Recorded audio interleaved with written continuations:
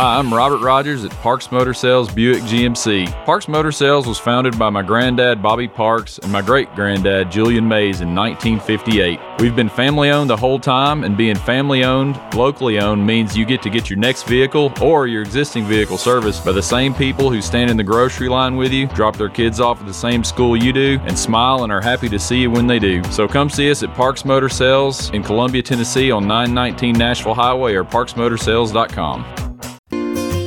Hello, I'm Barbara Lincoln with Holland's Pharmacy. You may have heard our previous commercials about compression hosiery that we carry at Holland's Pharmacy. Well, we've recently expanded into a full line of knee braces, back, wrist, ankle, and other support wear. We will gladly help you get just the right fit for these items and, of course, special order items to ensure the proper fit. Come see us at Holland's Pharmacy, 1608 Hatcher Lane, or call us at 931-388-4233. 388-4233. American Standard Heating and Air Conditioning is built to a higher standard, so you can focus on the problems in your life that actually matter, like the stair that only creaks when everyone else in the house is asleep. American Standard Heating and Air Conditioning, built to a higher standard. Call Davis Heating and Cooling at 931-388-2090 for all your home comfort needs. Davis Heating and Cooling is your local American Standard dealer and proudly serves the Murray County area. Find Davis Heating and Cooling online and on Facebook or call today, 388-2090. Hi, I'm Steve, the Garbage Man. Are you new to Murray County? We want to welcome you and your family. We are a local residential garbage service, and we want to be your garbage man. We've been around for over 30 years, so we have a reputation. Check us out at garbagemaninc.com or call Mike at 931-540-0919. You could also ask your neighbor. 931-540-0919. Are you thinking about a new fence? Maybe you need a pole barn. Then you should give Sands Fence Company a call. That's 931-309-1644. Will Sands has built his business based on the principles of honesty, quality, and integrity. Sands Fence Company has been in business for over 20 years, providing the community with farm, residential, and commercial fencing, as well as pole barns and buildings. Call today for a free estimate. Sands Fence Company, 931-309-1644. 931-309-1644. Brown's Body Shop has 2 locations to provide your vehicles with high-quality body and frame repairs, the best paint jobs, and custom body fabrications. Brown's Body Shop has been successful for more than 50 years because of their highly trained personnel, competitive prices, superior customer care, and timely service. Don't put off body repairs or that custom paint job and fenders. Go to Brown's Body Shop today, 1505 Nashville Highway in Columbia, or 129 Alpha Drive in Franklin.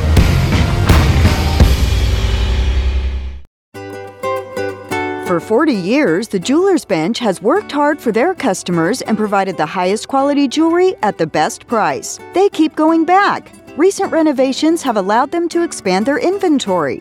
More high-quality jewelry, custom vintage and estate pieces, and professional jewelry and watch repairs. They also buy gold. The Jeweler's Bench, still here, still great service. 808 Trotwood Avenue, Columbia. Looking for convenience? Try Quick Mart Convenience Stores, conveniently located all across Murray County, southern Middle Tennessee, and North Alabama.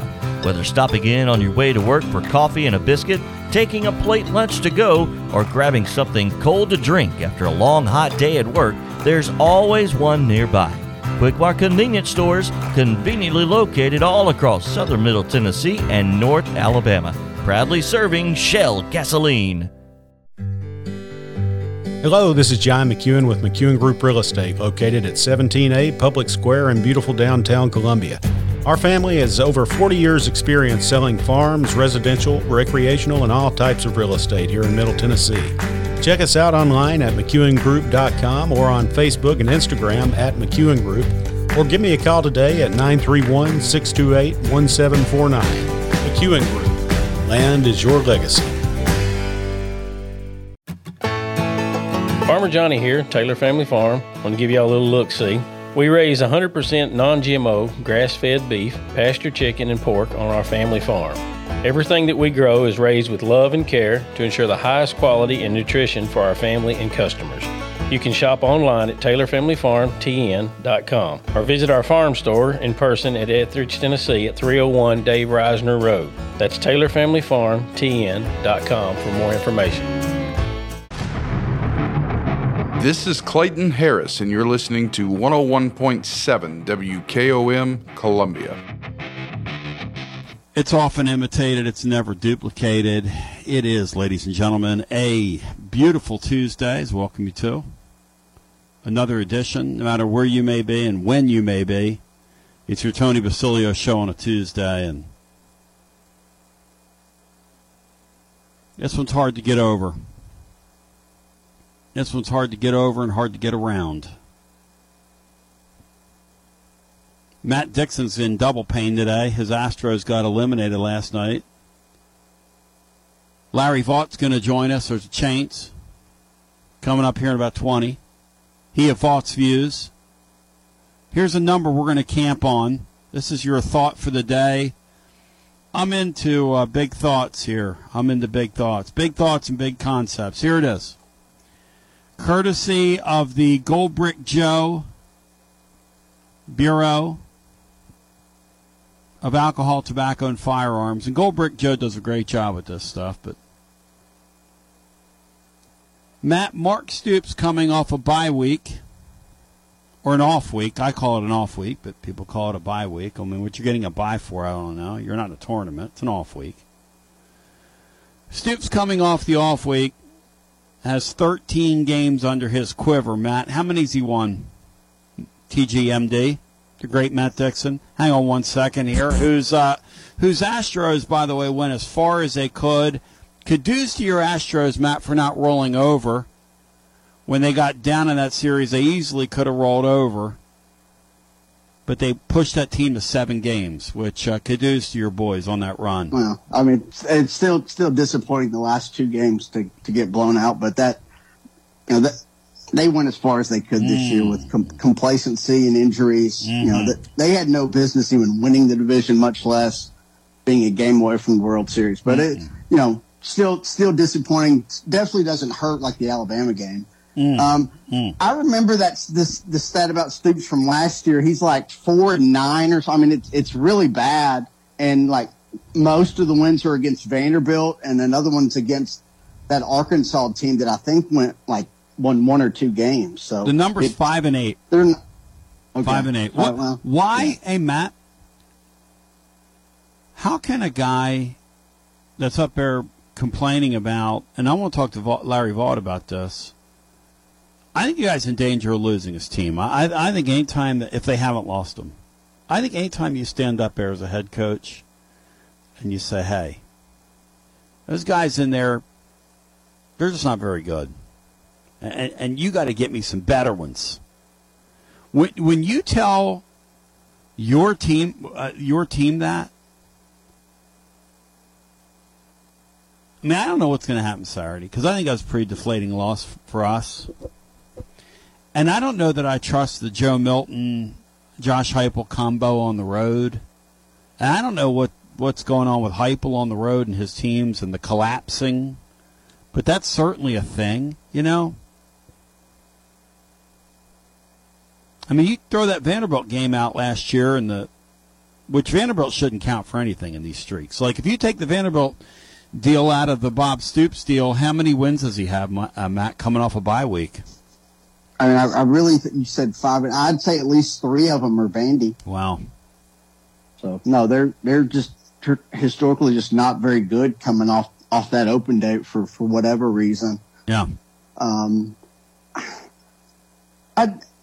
kind of curious how Kentucky handles this as well. You know, if you remember what Bino was cautioning us about the Florida game and how we're going to get their best game, I feel like that's exactly what Tennessee's going to get. You got kind of I don't know if desperate on the edge of losing it, however we want to put that, coming off a bye at home at night. You know they'll have a pretty good crowd. At least you would think they would. So Tennessee's got to be ready to play and show up because I think you're going to get a good performance from Kentucky. And both these teams are fragile, which is what I wrote today over at tclub.team, and that's a great place to park. Look, we're fragile on the road, Matt. I'm just coming to that conclusion. Everybody is a little fragile on the road. We have not proven in the Josh Heupel era in the last year and a half that we take punches well on the road. We just don't. In fact, we're prone to get knocked out. It's the way it is, and I didn't do it. South Carolina knocked us out. 90% of the teams, and just like 90% of them. That's exactly right. But you got to do it. When you're playing in your building, you have to do it. Does Kentucky have enough team to do it, Matt? Well, yeah, obviously. If they play well, the game kind of goes to script, and they're able to run the ball and control the clock, which is something they actually haven't done a lot this year, surprisingly. But I think their offensive line, despite having some kind of decent numbers, I don't think their offensive line is very good. The quarterback play has been, I mean, they have worse quarterback play than Tennessee does this year so far. Their receivers have dropped a bunch of passes. They have the really good running back, Ray Davis from Vandy. They kind of, use him in a lot of different ways. He's definitely the focal point of their offense. Isn't it weird when you have the quarterback issues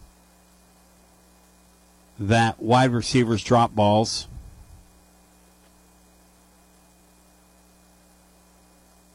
That's a strange thing, isn't it? It all goes hand in hand. I think it does. Yeah. Yeah, it all. Here's the other thing. So I drilled down on this because we were talking about short yardage, and I was given an assignment on Garza Law fifth quarter fan reaction. I made a couple calls. I buried this in the middle of a paragraph today over on the blog, but I do want to share this with you because it's worth talking about. So, here's where we are. So the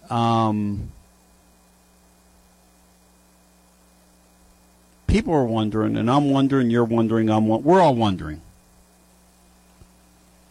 Matt pointed out something on the program that I want to just I want to bring to the table here, and that's that we used the brotherly shove against Virginia, and we haven't seen it since. And of course, that's that Eagle short yardage play that some people think ought to be outlawed, and Nick Sirianni's like, look, it's legal, and we're going to run it, and nobody can stop it. Now, obviously, the Eagles have Jalen Hurts, who squats like 675 pounds. He might look little to you, but he's one of the strongest dudes maybe it's ever played that position, and I mean that. That is one strong, tough hombre. He wiggled out of away from a rusher the other night and threw a ball right on the money to A.J. Brown. This guy is strong. Here's what I found out. They ran it in the Virginia game. And I was getting this in drips and drabs here tonight during the show, and I misunderstood what I was being told, so I had to circle back. And so I apologize for what we said on Garza Law fifth quarter fan reaction, because I initially said they haven't practiced it. Here's what they did. They practiced it in the summer leading up to the Virginia game.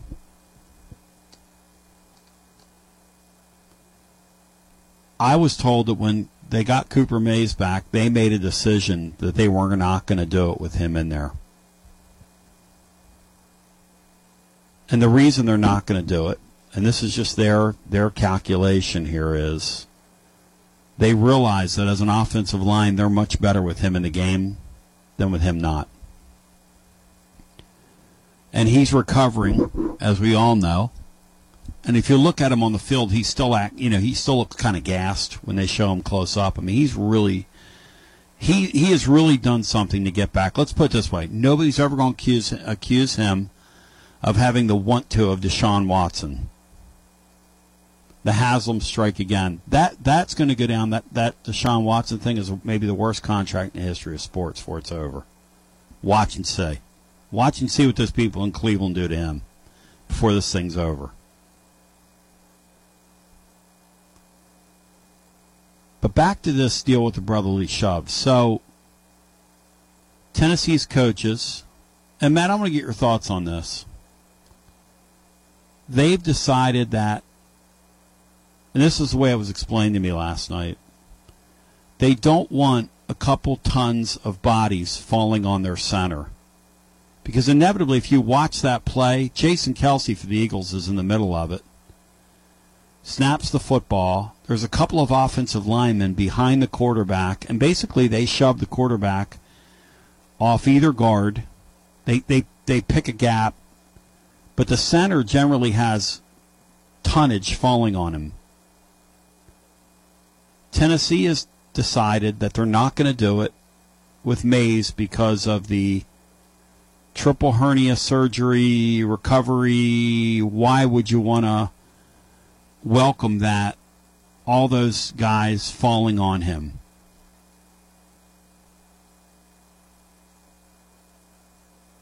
Matt, what do you think of the explanation? Does it make sense? Not make sense? Do you buy that? Not buy it? Somewhere in the middle? Where are you on that? Because that's what I was told.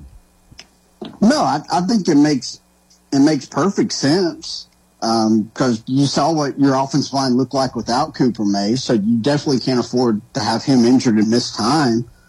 But at the same time, you've got to figure out a way to run the ball in short yardage situations. Maybe you don't do the 7 linemen and you push the guy, but you can still get up under center and do QB sneaks or something. You got to try something different because you've kind of failed at that all season. What they're doing from the shotgun, all that stuff, the bunch formation stuff, like without Brew McCoy, I think that's not very effective. So, I mean, I understand what they're saying, and that makes perfect sense. But on the flip side of that, you've had all season to figure out a way to run the ball in those spots, and you haven't been able to. So I ran it by the Orange Throat last night, and he says to me, "Tony, that's great. Love the reporting. Thank you." He said, "I kind of concur with that. Why don't they get him off the field when they run that play? Put Ollie Lane back at center and run the play like they did against Virginia with similar personnel they used against Virginia." To which I replied, well, they're not going to substitute. It's the same reason that they're not going to run Matt. It's the same reason they're not going to get the D. Williams guy in a game and flip a ball to him. Because they've made a decision that they're not going to substitute. Is he correct in saying, why don't they get off that dogma and substitute a little bit? He said, with Josh Heupel, would you just rather lose games than substitute situationally every once in a while? Does he have a good point, in your opinion? It's definitely a thought and an idea. I'm always hesitant to, changing centers and getting a guy that hadn't snapped all game to snap in a key spot. Yep. You never know about a botched snap going under center. Like, that's risky. All this stuff's risky, and you just have, as coaches, they just have to evaluate it, and they thought this was the best way to do it, and obviously that was a misstep. So I don't hate the idea. I think just about anything should be on the table at this point because you've got to figure out ways to win games down the stretch, and you're going to have some short yardage conversions going forward to win games, to close out games, especially if you're going to continue to be aggressive going forward on fourth downs and on fourth and shorts. You got to figure out a way to get a couple of yards. I'm not questioning this coach's philosophy because I think it's mostly great when you have the right personnel for it to be great. I think that philosophy of not substituting can be a real impediment when you don't have enough personnel, which is where they are offensively right now. And I want the living listener to think about that, and the living fan. I think it's silly. I think it's silly during a drive to say, well, I'm just not going to substitute. You don't have enough players to do that. It's great. Last year you did that all day long. Last year, you're the aggressor. You've got better players. You're going to move the ball down the field. You're going to smoke people. They're on their heels. This year, you're on your heels. You don't have enough players. Substitute. It's okay. You're not admitting weakness. Am I being overly simplistic, Matt, or am I right? Because the more I think about it, why wouldn't you substitute? Other than you've just decided you're not going to substitute. That doesn't make any sense to me. Your goal is to win games, not substitute or not substitute, isn't it? Well, obviously, and it's not like that. It doesn't feel like they're going at the super speed that they were last year, especially in these critical downs where they usually use up 20 to 30 seconds of the play clock anyway. So I think you need to make sure you have the right personnel on the field and the right plays. And that was kind of taken for granted last year because Princeton Fant was such a weapon in that area. Again, Brew McCoy was kind of basically a jumbo tight end type in those spots. So you had so many different pieces you could work with. And then, of course, your quarterback, you trusted 100% and he could get you in the right play and make the right decision. So you got to do something different. And with how much, I guess Cinco said it best, all the choppiness this year where it's hard to have 5 or 6 plays without something coming up where it gets stopped. Like you could substitute and it not actually become a disadvantage for you with guys getting banged up or whatever. So, it's just they're just been in a tough spot because they're kind of limited personnel wise, but I don't think they've necessarily done a great job of kind of figuring things out to this point in the season. Yeah, and this is how, to me, you're not limited personnel-wise. You substitute. Oh, but he don't want to do that. Well, that's fine. I mean, I don't want to take a timeout right now. I got 3 calls on hold. I got Larry Vaught coming up. I don't want to take a timeout right now. Guess what? I have to. This is Terry Wilcox, a.k.a. The Chicken Man, a.k.a. T-Willie, and you're listening to 101.7 FM WKOM, Columbia, Tennessee. Alert, alert! Columbia Chrysler Dodge Jeep Ram has a huge announcement. We're expanding our service center to get you in and out quicker than ever. That's right, 5 new service bays to get your vehicle back on the road. Don't drive a Chrysler, Dodge, Jeep, or Ram. It doesn't matter. Our certified technicians are trained to work on all makes or models. More service, less time. Only at Columbia Chrysler Dodge Jeep Ram. Family owned and operated. You can count on us. This is Dr. Dominic Mancini from the Dr. Gill Center. If your car was damaged in an auto accident, chances are you'd fix the car. Why wouldn't you give that same attention to yourself? Untreated whiplash injuries of the spinal column may lead to conditions such as headaches, numbness in the arms, neck and back pain. The doctors at the Dr. Gill Center specialize in detecting and treating such injuries from an auto accident. Accident consultations are free. Call mepainfree.com or call 615-551-9224. In today's uncertain world, you can never be too careful about your family's financial future. That's why the Parker Group, a part of Baird's Private Wealth Management, is offering a free second opinion on your financial plans. Let us review your current plan, and we will identify any gaps and offer suggestions to improve it. Please call the Parker Group at 931-548-3737. That's 931-548-3737. Robert W. Baird & Company Incorporated does not offer tax or legal advice.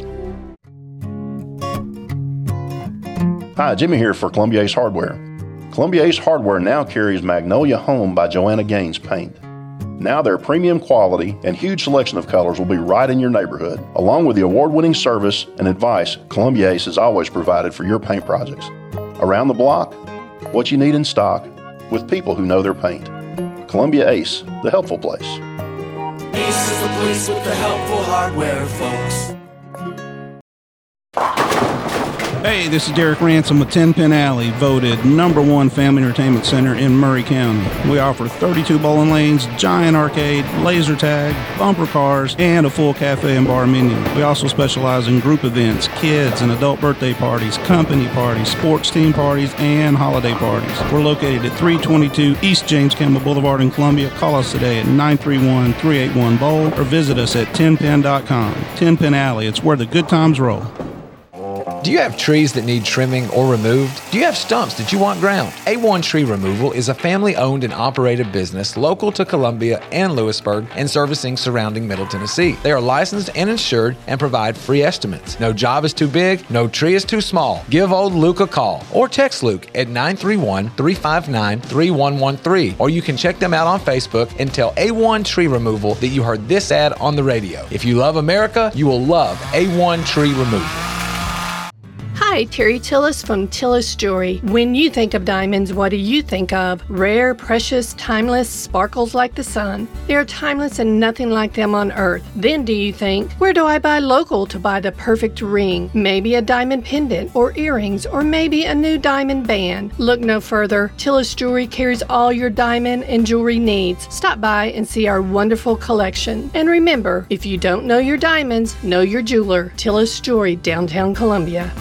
The generations that have paved the way for us deserve respect, integrity, and compassion. This is Kelly Dobson, owner of Caring Hearts Home Healthcare. My grandmother and mother started this business in 2005, and I was honored to take over in 2012. Licensed and insured, we help our aging community stay in the comfort of their own homes. Online at caringheartshomehealthcarellc.com, by phone 931-381-5470, or in person at 1121 Trotwood Avenue here in Columbia. That's Caring Hearts Home Healthcare.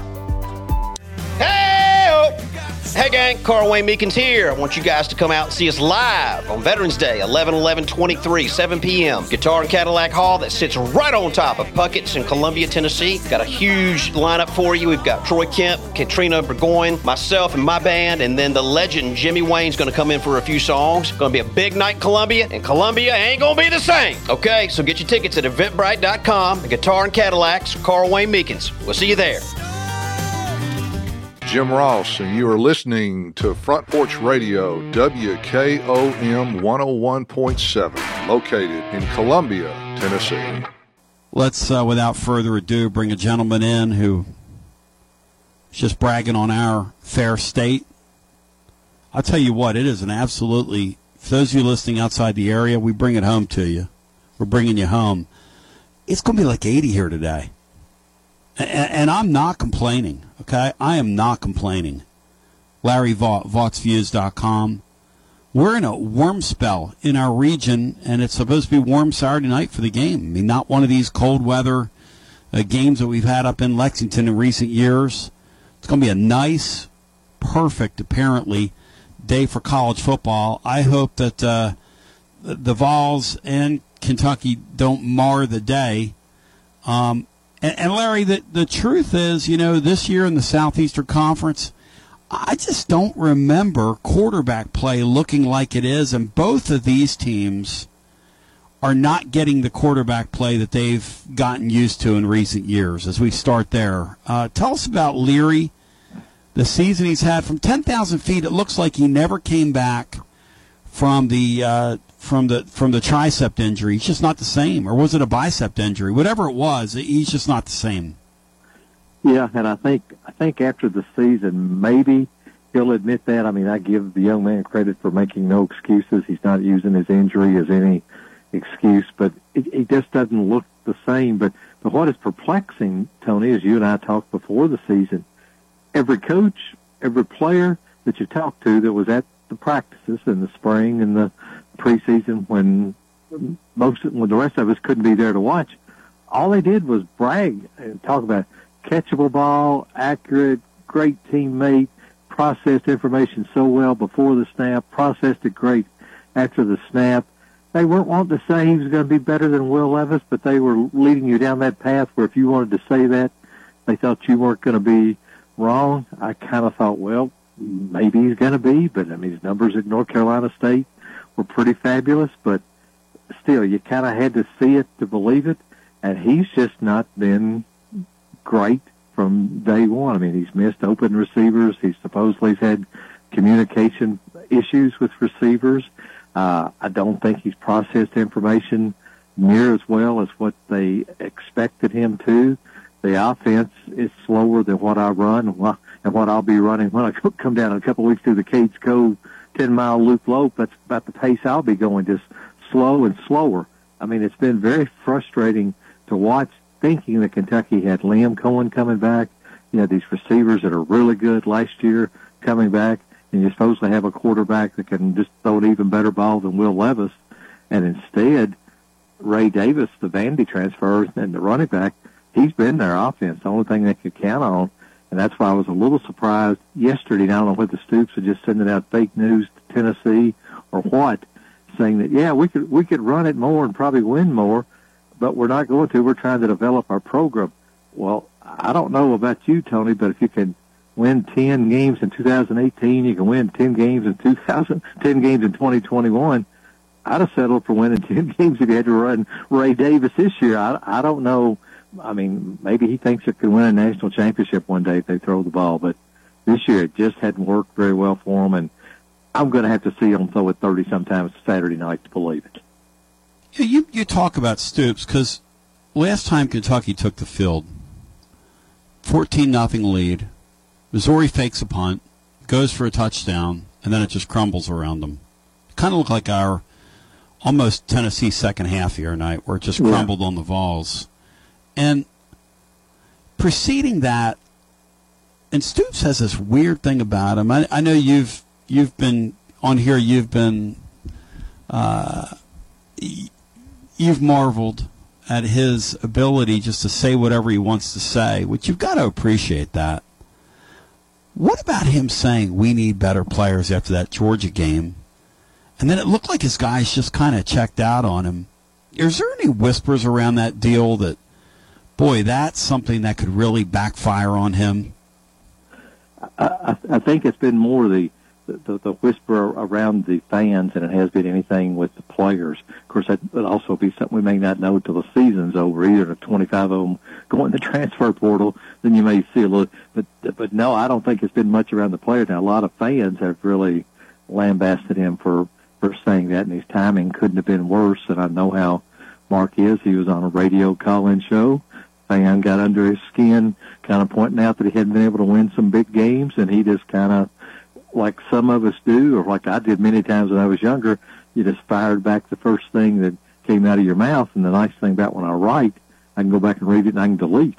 When you're on radio, you can't go back and delete because it's out there and it's on podcasts, everything about it. So I know he wished he hadn't said it the way he did, but it came out horrible. And then they came back and threw that stinker in the last three quarters against Missouri, and it was really, really bad. Part of me wanted to think after the Georgia game that he pulled a Rick Pitino, because when Rick Pitino was at Kentucky and his team would look just god-awful, he'd always come back in his next press conference and say something as stupid as you could ever imagine and controversial to get all the attention off on him and off his players. And that's what happened after Stoops said that after the Georgia game. The rest of that week leading up to Missouri, all the criticism was of Stoops, not on his players for getting beat 51-13. But after they threw that stinker in against Missouri, I don't know if that's what he was doing or not. But they better get back on track. And I tell you, it's not just most of the talk has been about their offense. It's just not been very good. But they've also given up 89 points the last two games. If you'd have told me going into this season that this defense would have given up 89 points in any two-game stretch against anybody, I wouldn't have believed it. But they have been awful on defense the last two games, except for the first quarter against Missouri. And the weird thing is they've given up 89 points in two games against a Georgia team who at times this year offensively with that quarterback has looked pretty pedestrian, but boy, he lit them up. And then you've got the situation at Missouri. They've got one of the few explosive teams in the conference, and one of the more explosive teams in college football right now with Cook and what they're doing with their wide receivers.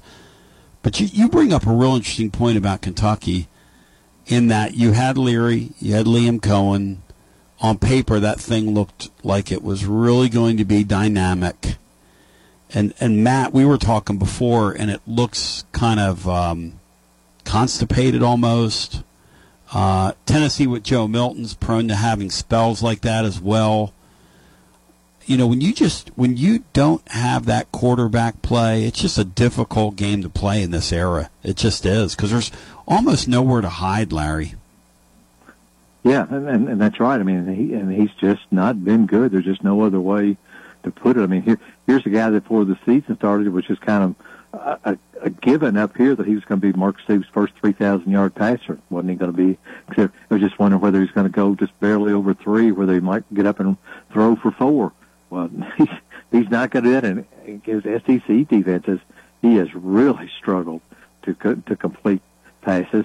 Now, I think part of it, his two supposed best receivers, and Barryon Brown and Dane Key, they have both dropped balls. They have both at times had trouble getting open.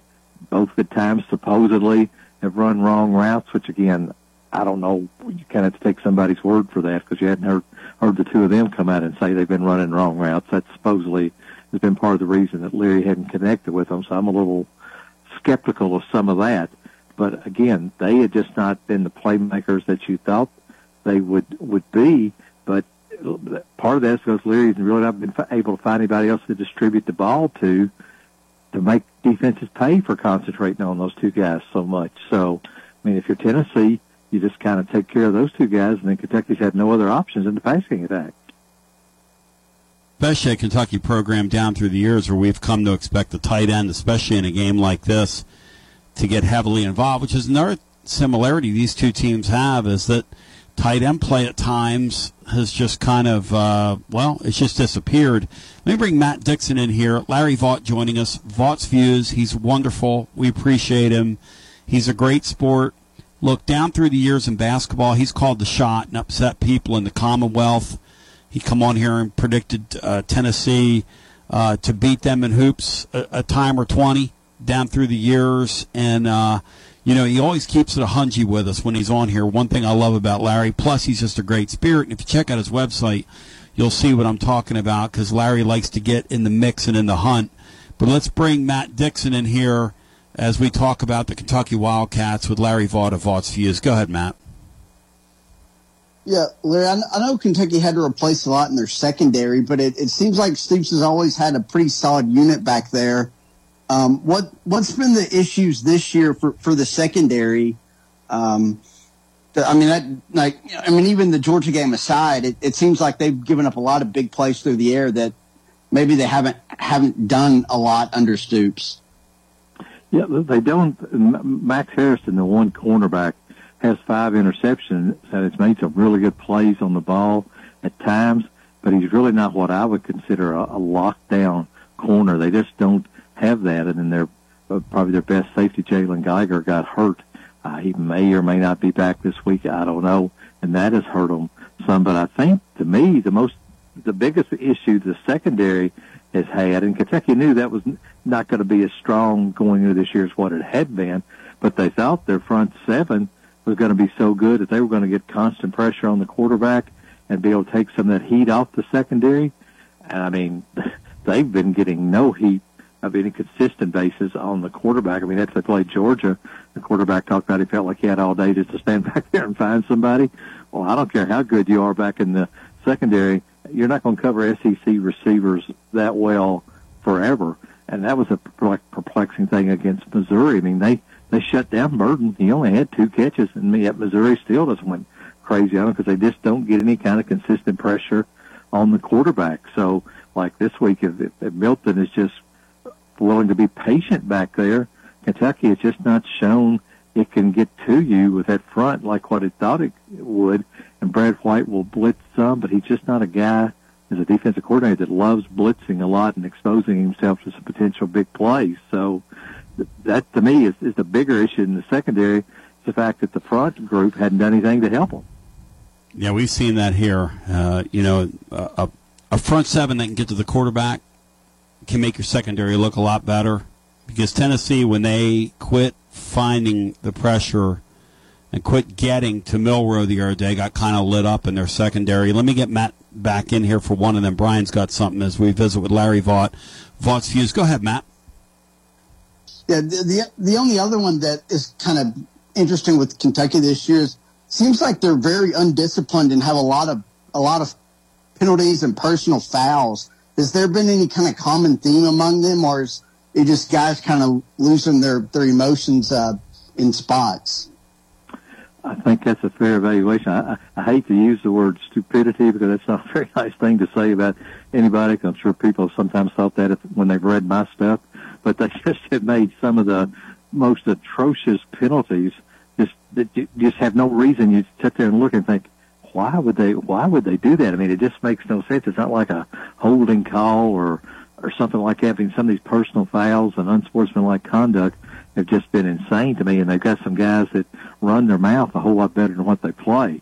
And I'm really surprised they hadn't had more of them with the way some of these guys have been talking. And I mean, I would think if I'm playing Kentucky, yeah, I'm going to try to get under their skin, kind of push things to the limit on when I hit them and do things like that, because they've retaliated way too much or instigated way too much and have got themselves in trouble a lot with the penalties they have made. And Mark talks about, well, that's not something we're prone to. Well, yeah, they are prone to that. And I went back and looked before the Missouri game the Georgia game when they had all those penalties. They had actually had 14 games of 10 or more penalties, but they were 12-2 in those games. So I guess if you're getting all those penalties and you're still winning, you don't harp as much on correcting them. But right now, they aren't good enough to get those penalties and still win against good teams. So in 14 games, they were 12-2 when they had at least 10 penalties. Yeah, but before the last 2 weeks, so that's changed the last 2 weeks. Wow, that's really an interesting number. Yeah, we saw that with Heupel last year. We were highly penalized, one of the most highly penalized teams in the country. When you're winning and scoring a lot of points, that's all well and good. When you start losing or offensively you're a little challenged, which is what Kentucky is, it would make sense that stuff comes into play more. Brian Hartman, jump in here. Larry Vaught, Vaught's Views, check him out online. Go ahead, Brian. Yeah, what was the fan reaction to what Stoops said about needing better players like Georgia's got? Was there some heat on him, especially in light of what happened the next week against Missouri? Yeah, I think the biggest reaction was that maybe he ought to pony up, do a little bit better coaching than what he's been doing. It's been something that's pretty been thrown around a lot. And, that pony up has been thrown around a lot the last 2 weeks, kind of back at him. And I mean, he had to expect that after what he said. And the thing about it, I don't think what he said was wrong. I mean, Kentucky players overall aren't as good as the Missouri players, but you just can't quite come out and say it the way that he did. I mean, you just got to kind of hang in there and understand that people that are giving are doing the best that they can. And I mean, if I was giving him a lot of money and he was directing it toward Tony, and then all of a sudden he said something like that, I think, well, why am I going to give money for Tony if he's not that good anyway? Let's maybe wait till we get somebody better in here. So, yeah, that's a remark that's probably going to haunt him for a long time. And what I'd really be interested in, and I don't have him back, I would like to know across the country how other schools might be using that when they're recruiting somebody to say, hey, why you want to go to Kentucky? He admits their players aren't very good.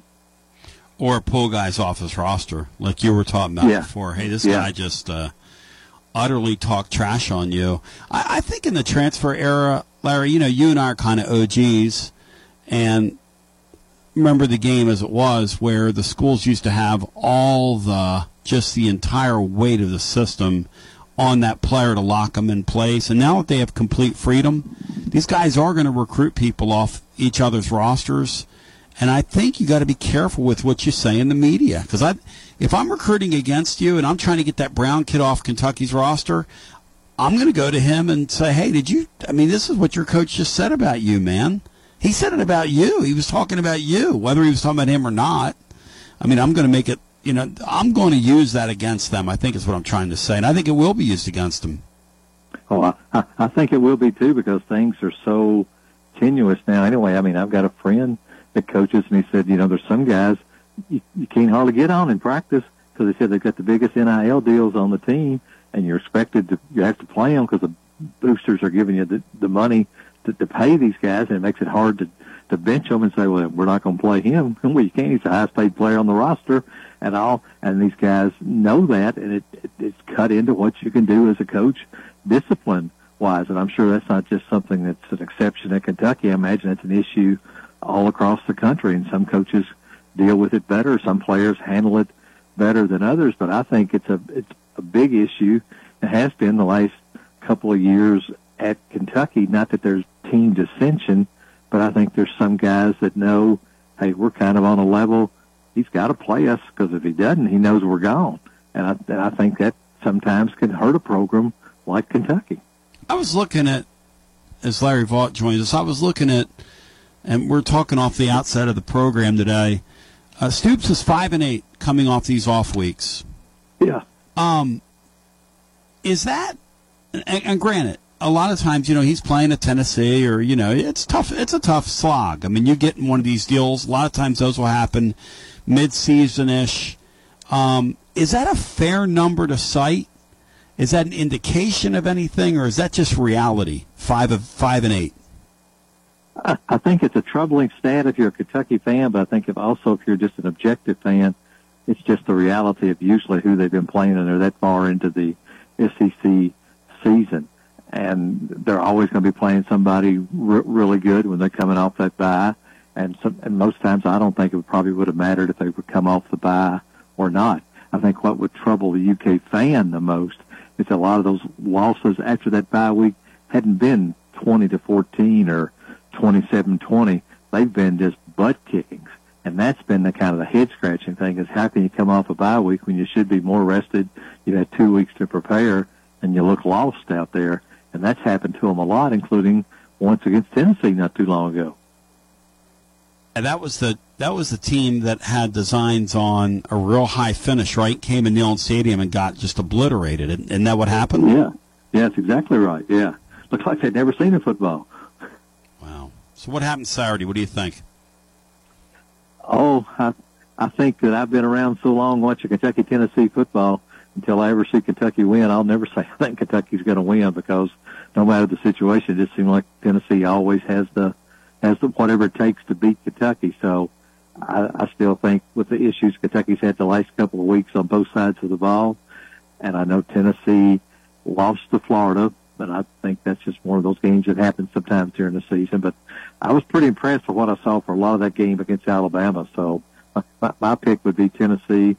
And then probably this time next week, y'all are talking about Joe Milton might be the best quarterback you've ever had. Well, I'll tell you this. People are really hurting here, Larry, and because when you throw up one of those first halves and you show folks what you can do, and then you turn around in the second half and don't score a point and get blown out, it's very difficult to shake that off, as the great Taylor Swift once said. Well, Taylor seems to be pretty well shaking things off, and I've got a feeling maybe the Vols will too, because Kentucky's kind of coming in licking its wounds too. And again, what worries me the most is Kentucky's given up 89 points in the last 2 games, and I saw enough of that Tennessee offense that first half that there's a lot of things I think Tennessee might be able to exploit against Kentucky. Can they throw it on the field? Can they throw it down the field on them? I would think absolutely they can because he won't get a lot of pressure on him. And then I think with the way that he can take the ball and run, he may really, really hurt him running the football.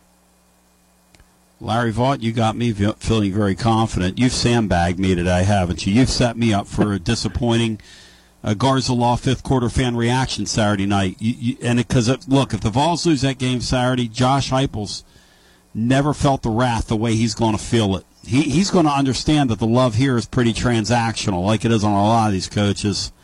If he drops one, so I think you're setting us up over here, Vaught's Views. Well, just go back and watch the game film from last week. You'll feel better. After you watch Kentucky the second half against Missouri, it'll make you feel a lot better. And I don't know whether they can just remedy these things in 1 week or not. And again, Devin Leary, it's not like he just had one bad game last week. He's got 7 of them in the books, and there's nothing to really make you think he's going to be great. So I'll just put if Kentucky is able to win this game, it will really, really surprise me. Vaught's Views, you're my man, Larry Vaught. Tell a living listener how they can find you, read you, all that good stuff. And I appreciate your time, Larry, as always. Well, I always enjoy telling you. You can go to my website, which is just VaughtsViews.com, or you can follow me on Twitter at VaughtsViews. And I will tell you this, if Kentucky somehow finds a way to win Saturday night, as I'm sitting here typing my stories and doing the stuff after the game, I'll have your show on listening because I know it'll be fun. Oh, stop! It'd be fun for somebody. Hey, Larry, it'll be thanks. fun for me to listen to. Thank you, Larry. Good talking to you. All right. He's a good sport, and he calls it like it is. And they get angry with him up there because they'll say to him, "Why you go on that show and say that if we win this game, you'll be shocked. Matt, he spelled it out, though. They are, in terms of expectations and what they are, they're like light years away from what they were supposed to be this year. They're kind of par for the course. They're kind of like this every year. Some years they just, have a more favorable schedule and catch some teams napping. And, this is what Kentucky is. Did they peak against Florida, you think? Obviously. After that game, that's the outlier of their season, is that game. Back to the phones we go. If you're a Florida fan, you got to look at that and go, man, what in the world? Because since then, Florida's been okay. I mean, they're not, Florida is what they are. But Florida looked like a literal minor league 1AA almost, bad 1AA football team that day. They didn't even show up on either side of the football. It was a total blowout. Let's get our next call in. Basilio show on a Tuesday. Hello. Hey, Tony. Hey, Matt. Hey, Bryce. Jake from Memphis. Hey, Jake in Memphis. Welcome in, man. Hey, Tony. A couple things I'd like to discuss with you real quick. The first point kind of goes straight into the second one. My dad and I drove down for the game on Saturday. Had a great time up until about halftime.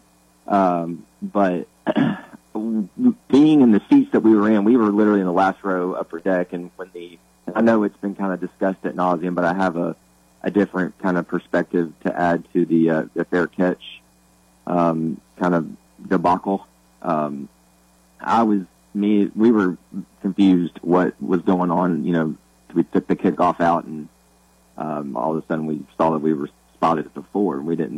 There was no good explanation in stadium for what had happened. And listening to your post game on the way home, it became a little clearer. But I actually went back. I didn't want to rewatch the game, but I did go back because I was curious if my memory was correct, and sure enough it was. So, including the opening kickoff, Bama kicked the ball off 7 times in the game. The only time the ball did not go into the end zone was when that fair catch was that flag was thrown. And I just find that to be pretty interesting. Coincidence, I guess not, but I don't know. That it definitely seemed like they knew if they didn't kick it into the end zone and we ran it out, they knew that we were going to have that. I just found that to be interesting. One. Number 2, and again it flows into the whole bull crap of the officiating in general.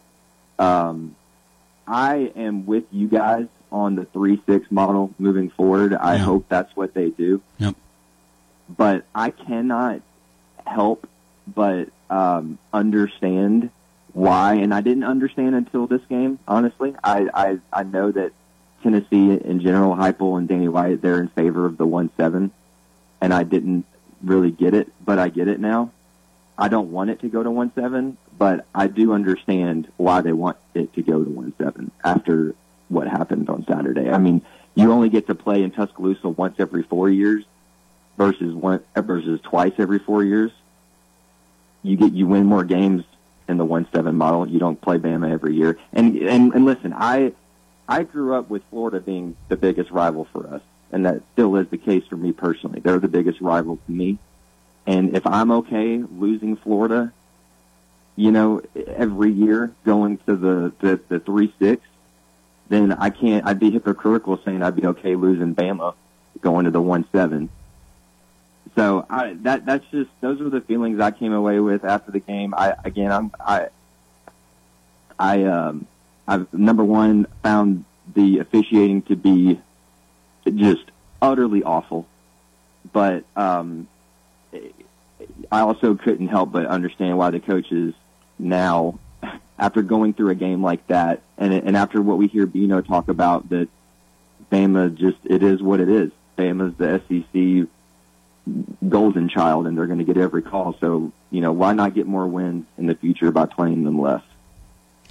Well, and I love the game so much, but you, if I'm a young person like you, I would feel your pain, man, because this has been a extremely frustrating, mostly in your lifetime, one-sided series. Yeah. And people don't want to hear this, but Saturday looked and felt like professional wrestling. It just did. And, Jake, I appreciate the call. Thank you. Thank you, Tony. Yeah, and here's the other thing about Saturday that really drives me crazy. This Danielson guy, who a couple people sent me, a couple Tennessee fans or a Tennessee fan went in there and amended his Wikipedia. Him and Nick Saban have procreated and have 6 national championships together. So congratulations. They started a new family, and somebody wrote that they started a new family together, and they've got 6 national championships. So, Matt, the Thielander deal where he raises his arm, points to the sky, whatever you want to say. Josh Heupel said yesterday, by the letter of the law, that's not a proper call. He said, by the letter of the law, that's the rule. By the letter of the law.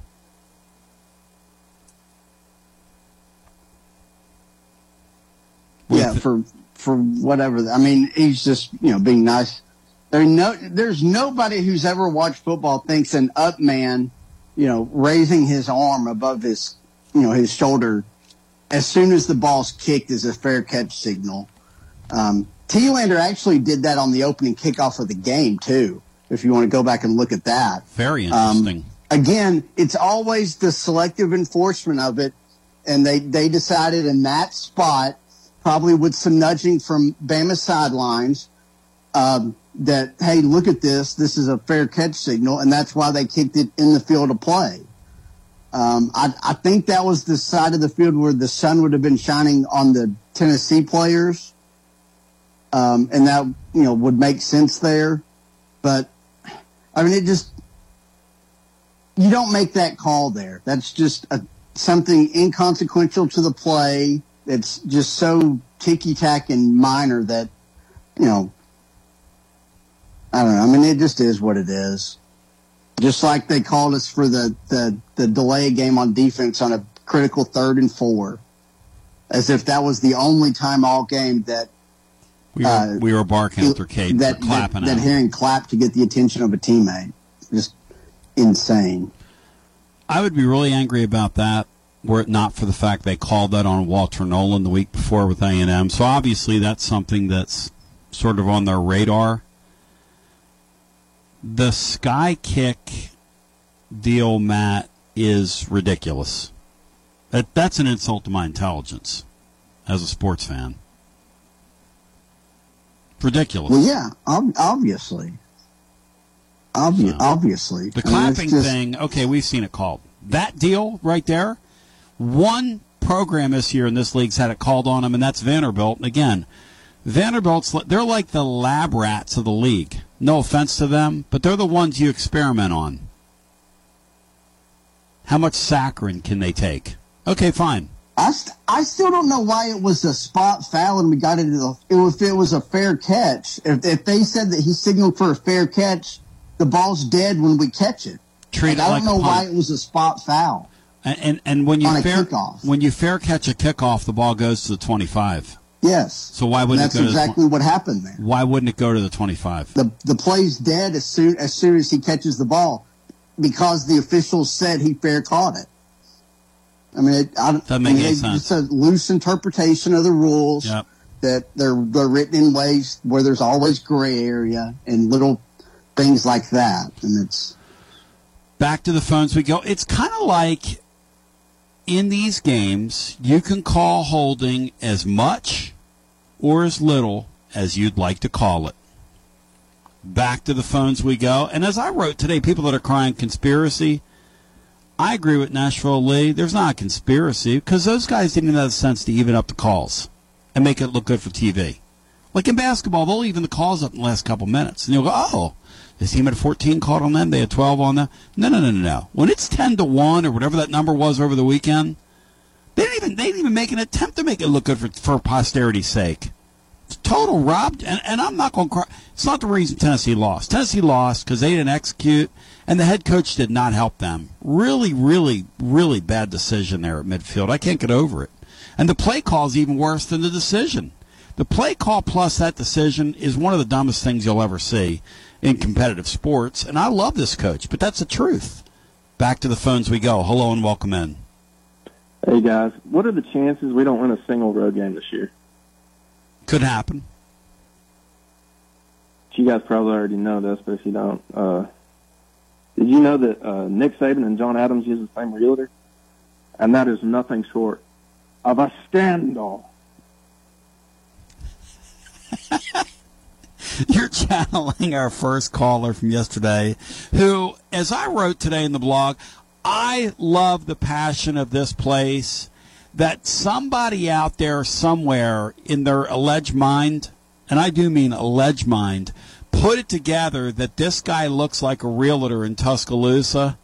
What did he use, like Google facial recognition to come up with that? I mean, how do you, to my caller, how do you get that pull, man? How did that person equate those two people? Some guy that's just minding his own business, being the people's realtor down in Alabama, saw his name splashed. Hey, don't let them cover it up. It's got to be true. Hey, you said that Danielson and Saban procreated? That's what it says on Wikipedia. They've had a family together, and they birthed 6 national championships with each other. It's on Wikipedia now. Did they also birth John Adams? Thank you. He's wore the John Adams card out. Let's get our next call in. Hello and welcome. Oh, Tony, help me. You got it. Oh, honey, what? Is this my buddy Peggy? Peggy, I'm in total pain right now. Oh, honey, me too. Me and my daughter was going to come to Calhoun's Friday night, and but here's me. Yeah. I usually stay home because it's just so weird to me. I don't want to be around people because I don't know what's going to happen, and I don't know how I'm going to react. She said, "Are you crazy?" I said, "Yes, I am." You need to come to Joshy Boy's birthday party. We're doing Joshy Boy's birthday party down there. Peggy, what's your favorite kind of birthday cake? Oh, my favorite was, my mom always made me this homemade, beautiful devil's food chocolate cake with this homemade white. I called it Smoky Mountain icing because I ain't never seen any like it. She makes it from scratch. Like a meringue fluffy thing. It's beautiful. That's my favorite. Oh, that sounds so good. I call it on top of those smoky. Because, that's just my thing. But let me, honey, I don't even know how to talk about this ball game. It's painful. But I'm going to tell you, here's the thing that I can't believe that I really more was tore up over Florida, because it looks to me like you can't, if we was just playing Alabama, it'd be one thing. Yeah. Look, I hate to go and say the referees. I've always hated that. They can mess up a call maybe because something, but this thing, when you can go from the beginning to the end, even when in the first half, they was messing stuff up.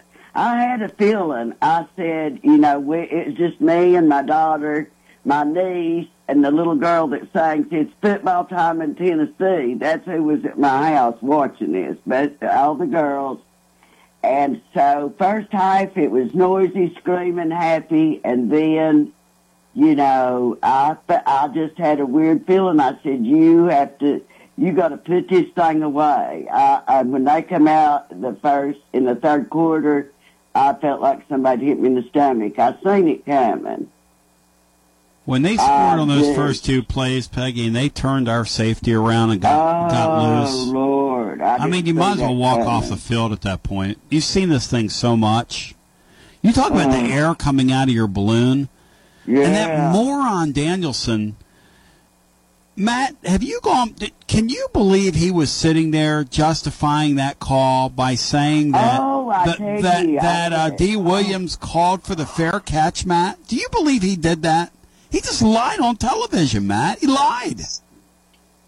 Yeah, either that or he had somebody in his ear, maybe the CBS replay official person telling him that that's what they saw, and he was just going by that. And then after the fact, the league kind of, makes something up to go along with it. I mean, it doesn't surprise me at all. That's embarrassing, man. The guy's clueless all the time. That's embarrassing.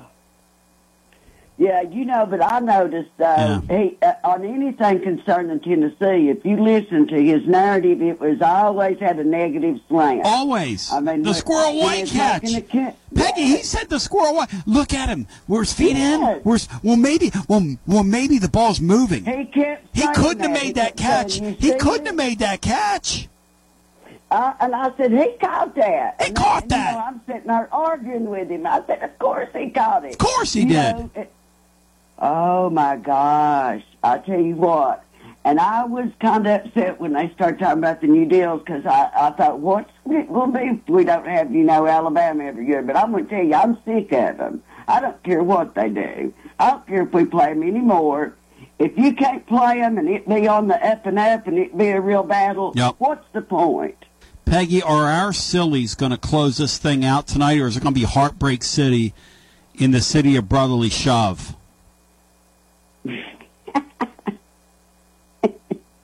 Can you imagine up there in Millville, what's your uncle's name in the bar? Oh, Larry's, I meant to tell you, my cousin, Larry's son, he's hardcore Eagles and Phillies. That's him. And Larry. He's been to both the games. Yep. What's going on right now? Will they be celebrating in the wee small hours of the morning tonight at that place, or will they be writhing in pain along with Tony Basilio? I'll be laying on the floor in the fetal position after what happened to the Vols, and now the Phillies are crashing and burning. I might miss the show tomorrow. Well, now, what's going on? Update me real quick. It's Game 7 tonight, Peggy. Brawl for it all. Winner takes all. Ranger Suarez on the hill for the right to take on the Rangers. Ranger to Ranger. Well, Ranger danger. I tweeted out support for him today because, if I'm not pulling for my team, which I've always pulled for the 49ers since high school, I got hooked up watching Joe Montana when he played for Notre Dame, so I kind of followed him out there. And so I've been for them, all through the years. But now I will pull for, if they're not in it, I'll pull for my cousin's team. He's hardcore. And being from up there, that's my second. You got it. Peggy, I tell the living listener here, the fan bases, the people here and there, people don't believe me, but they're so similar, it's crazy. We love hard here. We party hard. We're here for you in a moment of need, and I love you and I appreciate you, and I hope you have a Dwight Gooden. Come Friday and have a piece of Joshy Boy's birthday cake. From 11 to 1, 11 to whenever. We're going to be down there celebrating with Joshy Boy and his birthday party. Well, I'll bring my daughter. She's single, and she needs to get out and mingle. Damn. She needs to get out and meet some people. Wow. She's a good girl. Send me a photo of her, and I'll put it on the website. Thank you. Okay. Well, I think, I sure will. Listen, I'm listening to Tanya. If you listen, I will put it. I'll put it right on the website and say, Peggy's daughter is single and ready to mingle. Oh, she'll kill me. Oh, well, there is that. Peggy, listen. Huh? I was listening to Tanya Tucker this morning, and Would You Like When They Come On, and I said, I'm going to dedicate that to Tony and Mrs. B. I'm sending that out to you and Mrs. B. And what's the song you're dedicating? What is it? What was the song? Oh, I was listening to Tanya this morning. She got inducted to the Country Music Hall of Fame last night. I love her. I bow my head. After 50 years. I bow my head when I say her name. She's way overdue, and you have a great day. Peggy, Brian, was Peggy hip to the clip on the Phillies tonight? What'd you think of that? Who the hell are the Phillies?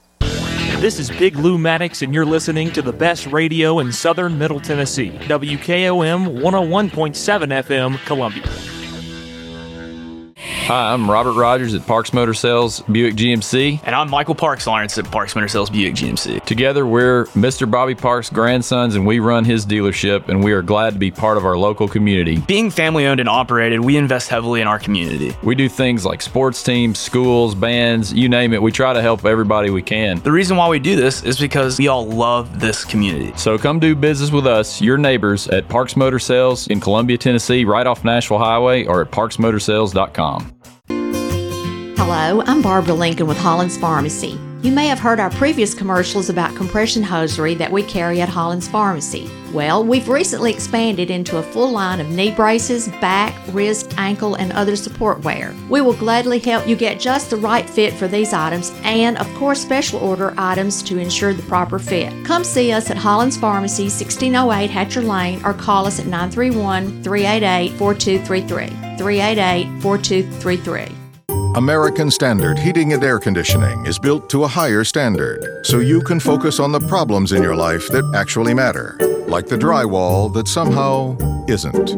American Standard Heating and Air Conditioning, built to a higher standard. Call Davis Heating and Cooling at 931-388-2090 for all your home comfort needs. Davis Heating and Cooling is your local American Standard dealer and proudly serves the Murray County area. Find Davis Heating and Cooling online and on Facebook, or call today, 388-2090. Hi, this is Steve, the garbage man. Y'all have heard me talk in the past about Packer, our mascot dog. Well, I have some sad news about Packer. She recently crossed over the Rainbow Bridge to join our other beloved pets of the past. Packer lived out her final days on our farm in Water Valley. She had a great 14 years of life after being rescued by Don from being thrown away as a pup in someone's garbage. Rest in peace, Packer. Are you thinking about a new fence? Maybe you need a pole barn. Then you should give Sands Fence Company a call. That's 931-309-1644. Will Sands has built his business based on the principles of honesty, quality, and integrity. Sands Fence Company has been in business for over 20 years, providing the community with farm, residential, and commercial fencing, as well as pole barns and buildings. Call today for a free estimate. Sands Fence Company, 931-309-1644. 931-309-1644. For 40 years, the Jewelers Bench has worked hard for their customers and provided the highest quality jewelry at the best price. They keep going back. Recent renovations have allowed them to expand their inventory. More high-quality jewelry, custom vintage and estate pieces, and professional jewelry and watch repairs. They also buy gold. The Jewelers Bench, still here, still great service. 808 Trotwood Avenue, Columbia. Hello, my name is Connor Mims. My wife Bradley and I live in Columbia, Tennessee in Riverside. I am a deck and porch builder, and my wife is a second grade teacher at Riverside Elementary.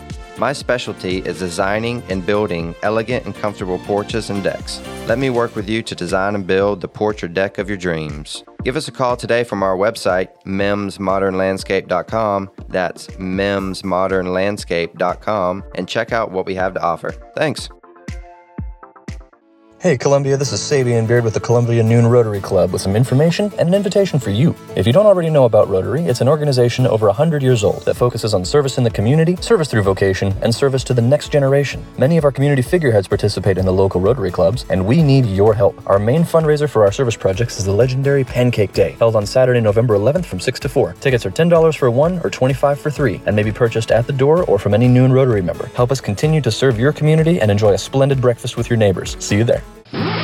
This is Trey Adcock with Dixie Equipment Sales and Rental. We sell ASV and Wacker Neuson equipment. We also rent a wide variety of compact equipment in the Middle Tennessee area. Come see us. We are located in Columbia, Tennessee at 200 East 16th Street. You can call us at 615-969-0118 or visit our website at www.dixiediesel.com. We have been in business for over 42 years, and we would love to help you turn your project into reality. This is Jack Cobb with Murray County Public Schools and the Big Yellow School Bus. You're listening to Front Porch Radio on 101.7 WKOM in Columbia, Tennessee. T to the B, back with you. 865-200-5402. Let's go back to our phones. X is wondering if I'm going to start my own dating site. X, in a word, no, I'm not. But, Peggy, I want you to know I had 5 would-be takers on your daughter text me and reach out to me in just short order. And my sponsors do tell me, like Zen Jacob, he said, Tony, you're the most incredible pitch man in the state. And so I've been told that. And so apparently radio's getting results over here, Peggy. That's all I got to say.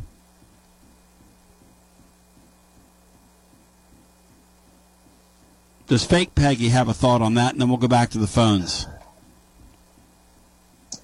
Well, I'll try to be down there in a couple weeks. For, hello and welcome into our. Boy. Hello and welcome. It's Friday. It's not in a couple weeks. Friday, we're celebrating Joshy Boy's birthday. Or was it 3 weeks? At Calhoun's on the River. Hello and welcome in. Hey, Tony, it's Orange Blood. Yo, what's up, my man? Hey, man, I'm on my way up to Lexington Friday for the game, so maybe I'll count me as number 6. I'll swing on by and, play the dating game.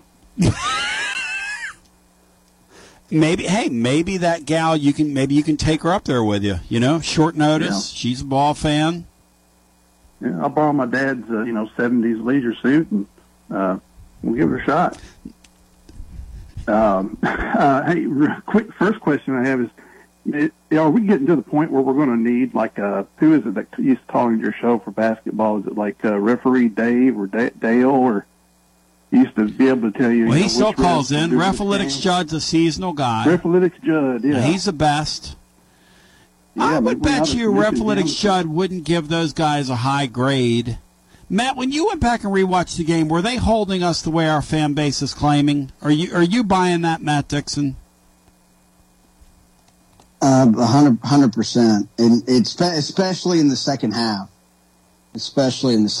But it went on. It went on constantly.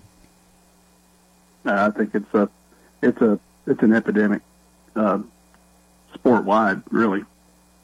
The one thing I wanted to call out, you're talking about, and I've brought this up before about the, why don't we go under center and all that. Yep. I looked up the stats. This year, we're 13th or 14th in the SEC in fourth down conversions. We're 3 for 13. Last year, actually, by the way, that's 125th in the nation. Last year, we were 22nd in the nation and second in the SEC behind Georgia. So, some of that's personnel. Maybe there is a little bit, about protecting Coop. Don't want anybody piling up on him. But you're right. I mean, if you got one center who can go in there and all he does is practice that, you can practice that on the sideline all the time. You see Nico, you see everybody on the sidelines every year. A quarterback's taking practice snaps on the sideline. What'd you say the number was on short yardage? Give me that number again. The 125th, and what was the 33%, I think. 3 out of how That's many? Like 13. That's more like 23%. Not even 1 in 4. 3 for 13. Wow. Yeah, that's what I'm hearing. And just the source I used last year, that we were at 22nd in the nation, about 65, 66%, which is, that's about what you expect, 50% or so in the NFL, I think. So even when everybody on that level know what's coming, now with the tush push, I don't think we have to necessarily do the tush push, but at least, Joe Milton's prototypical body type to get 3 feet, the problem with him is, and this is it, right? Tom Brady was unstoppable because he was 6'4", but he had tremendous instincts for where to go. And one thing you're never going to say about Joe Milton, and I'm not knocking him, but nobody's ever going to call him instinctive. And so you're going to snap a ball to him. He is 6'5". He should be able to lean forward and get 6 inches. We all would agree on that, but there is a modicum of reading the right gap, the right place to be. That's the one thing that would concern me about him, and that's it. Now, you shot me something, or maybe somebody else did, here on Twitter. Did the Vikings stop that play last night, and what did they do? How did they stop it? I don't know if they got a flag on it or not. I was kind of watching the Mannings cover it with Aaron Rodgers, but they pulled a Troy Polamalu, and one of the linebackers just did a Jimmy Snuka Superfly or whatever over the center, and actually landed on top of Kirk Cousins, or not Kirk Cousins, whoever the other quarterback was. Yeah, the kid from timed the snap. They timed the snap and went up over on Purdy, on Brock Purdy. He Purdy. went up over him, landed like on the back of his shoulders, and pushed him down. I don't know if they called that a penalty or not, because I don't know what the rule is now for leaping over. But I mean, he stopped him. It was a desperation. Oh, you're allowed to leap. You're just not allowed to jump off of guys. Like the other day, Myles Garrett blocked a field goal in the Browns game. He came, I want to say C-gap, he came over right between the guard and the center, and he absolutely monstrously went airborne, if you haven't seen that. It's one of the craziest things for a man that size to be able to move like that. I mean, it's awe-inspiring how big that guy is, and he blocked the kick. I mean, there's really nothing you can do about it. No, if you time it right, you're right. I think you're right. You can't launch off of another player. Yeah. Do that on extra point kicks and all that. So, yep. Yeah. Hey, last thing, your resident therapist called in. He's kind of a buddy of mine. I'm wearing a text chain for ball stuff, and right. He talked about how Joe needs to calm down. Looks like they started to implement when they make him run. You usually see that follow up by a pretty good pass. So maybe that's kind of a mechanism too to get a little bit of that adrenaline out, get him going, set up a pass by sending him out to a run. I just wondered if that's if maybe they're just opening the idea of getting him out there and using him more in space, even though he's not instinctive like you said.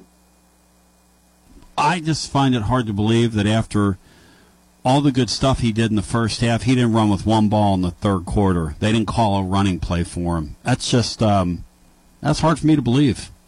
I know it was down in distance and spot on the field, and the game kind of got away from them, but I don't know. Our coordinator and Josh Heupel did not have a very good day the other day, especially in the moment. I don't think.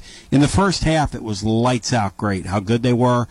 And the truth is, if he was a little better, Tennessee's probably up more at halftime, and it's probably a moot point. But because he really had Warren wide open in the end zone, and he needs to make that throw. He just needs to make a better throw there. Absolutely. But I'll get up here, but I'll let you know if I run into any post-game, Kentucky fan on the sidewalk or anything after the game. Thank you. Yeah, please do. And look for Fight Club Clay as well. I think he's going to be up there representing. And I think he's going to be... Hell, they can get Fight Club Clay to be the center on those under-center plays. He's going to defend his title, though, Matt. He's going to be too busy with his title defense to do that. Again, I'm to the point where... I don't know why you wouldn't put a different center in and do that if you're Tennessee.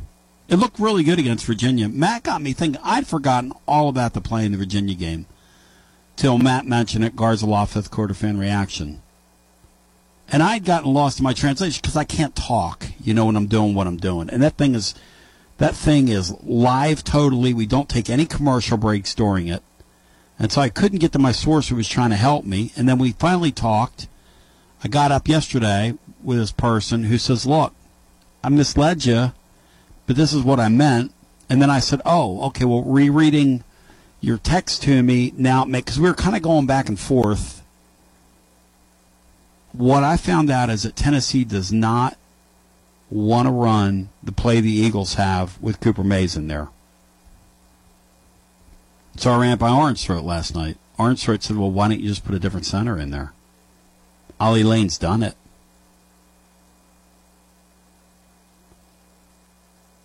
And Rocky Top says, if you put a different center in, everybody knows what you're going to run anyway. That's the purpose of that play. The purpose, the reason that play is so ingenious to me is that as the Eagles do it, Matt, everybody in the stadium knows what's coming. And Chris Collinsworth said, as a defender, it's all about leverage. You can't get low enough to stop that play.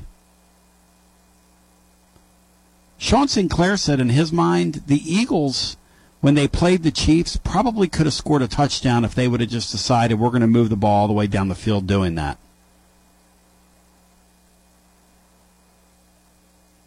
He might be right. I think they're going to have to outlaw that deal eventually. I think they will outlaw it.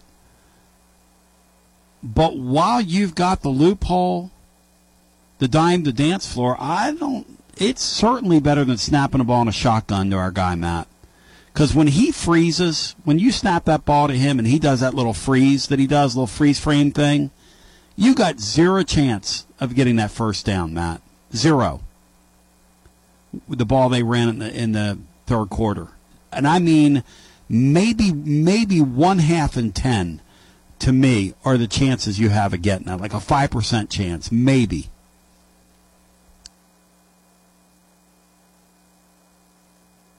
No, in that spot, the success rate was just so low. Yeah, I mean, you just can't. You can't put your team in that spot either. You got to just punt the ball. People were saying, well, you want Jimbo, you want this guy to coach. No, I don't want him to coach like Jimbo. Jimbo coaches like he's literally half asleep. This is not an either or. That's not binary here, okay? Well, I'm not going to go, well, but you said last week about Jim. No. You're not going to do that to me. You're not doing that to me. I got a brain. Well, every once in a while I do, anyway. Back to the phones we go on the TLD Logistics Hotline. Hello and welcome into our next call. Hey, Tony, Joshy boy. Wings. Birthday boy, Wings. You ready for Game 7 tonight, Tony? And I find it very interesting. The Phils have never played a Game 7 before. I know. We played a Game 5 against the Houston Astros. Best NLCS ever played, 1980. All NLCSs will be, it just has no equal.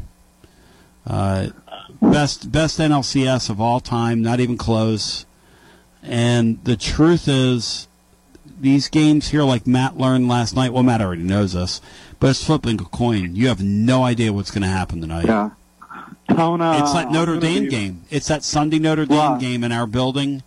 Yep. And I was exchanging texts with the great Jack Fritz of WIP, and I gave him my thing that I do on here. I said, close your eyes, Jack Fritz, and envision you being in that stadium tonight, doing that post-game show, those fans, those players running onto that field in the mayhem in the bank.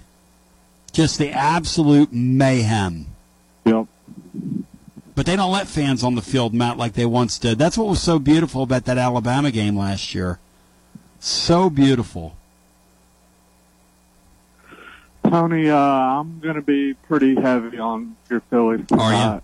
Are you? Yeah. Well, my Eagles, if your ticket is accurate that you sent me, my Eagles made you a lot of money the other night.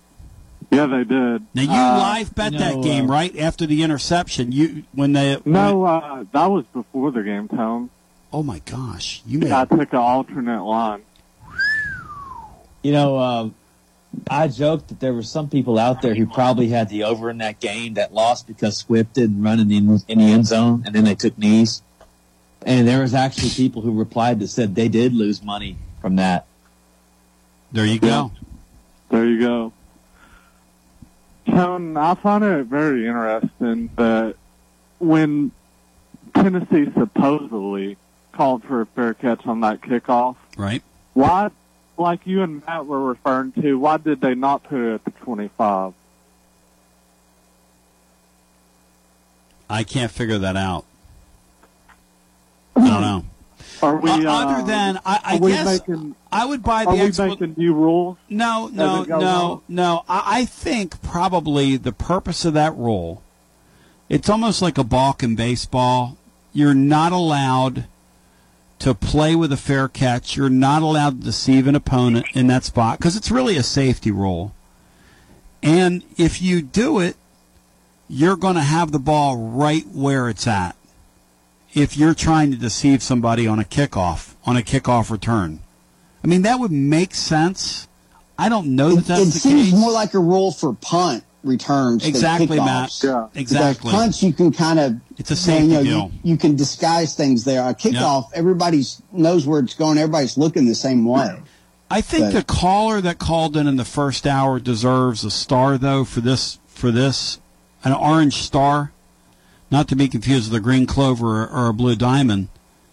I really think that at the end of it all, Alabama probably saw, or maybe it was you, Matt, Alabama probably saw the T-lander early in the game, did it on a punt or on a kickoff earlier, pointed up in the air, and they said, hey, we're going to use this later in the game. I want you to watch this guy here. And they went with the sky kick. Hey, that's smart coaching. If that's what they did, and maybe we're giving them more credit than that's what I wrote in the blog. We're going to see it tomorrow. They kicked it to Cam Selden and not D. Williams, too. Smart. Nick Saban, smart. That's how you take a 9-3 football team and get an 11-1 season out of them. Tona, I don't know if you saw it Sunday, but that was a bad call by the NFL. They didn't even measure on that fourth down play where the Rams stopped the Steelers short and they gave it to Kenny Pickett. That was not a first down. What Nashville Lee was talking about. Yeah. How does the NFL how are they so incompetent of missing those calls, you know? Well, it's interesting you would bring up the whole measurement deal because here is what I've since learned on the whole measurement situation. Let me see. I have this on one of my it's on one of my phones here. I got this yesterday. Because go if you remember in that Dallas Cowboys Raiders game 4 or 5 years ago, Gene Steratore used like a card to measure on that fourth down play. They've been told this year only to measure after a respot after a review. So basically, if they look at it on video, correct the spot on a close call, still can't tell whether it's enough, that's the only time they're going to measure now. And they were doing a lot of measuring, but then they were getting buzzed down from the booth, and the ball be moved a yard anyway, which was wasting a ton of time. It happened in the Iowa-Minnesota game over the weekend. I was also told that in the NFL, they're not putting the ball, and the reason you're not seeing you're seeing what they're doing in that league is they're not putting the ball at half-yard lines anymore. And they're rounding up and rounding back in terms of spotting balls. Have they ever done that? Brian, they used to put it at the exact spot. That's why you had them out there with chains, and they would use the chains to mark balls. They're not doing that anymore. They're moving balls up or back and keeping it at a yard line so they can see it. Tony, it's funny you were mentioning that Iowa-Minnesota game. That was clearly not a fair cut by the Iowa punt returner. I think it was even worse than the T-lander fair catch call. Well, again, the guy barely had his arm up. In college football, the imperfections go through the entire game, which make it so compelling because you never know what the kids are going to do, and you really don't know what the Zebras are going to do. But I do want to point out that in the Steeler game, Josh, they did measure there. That's one of the reasons why people are so upset, because they feel like they measured it and still got it wrong. Yeah. Tony, out the door, I think your Phillies do roll tonight. I'm thinking of an 8-3 final score, Phillies. Right on, brother.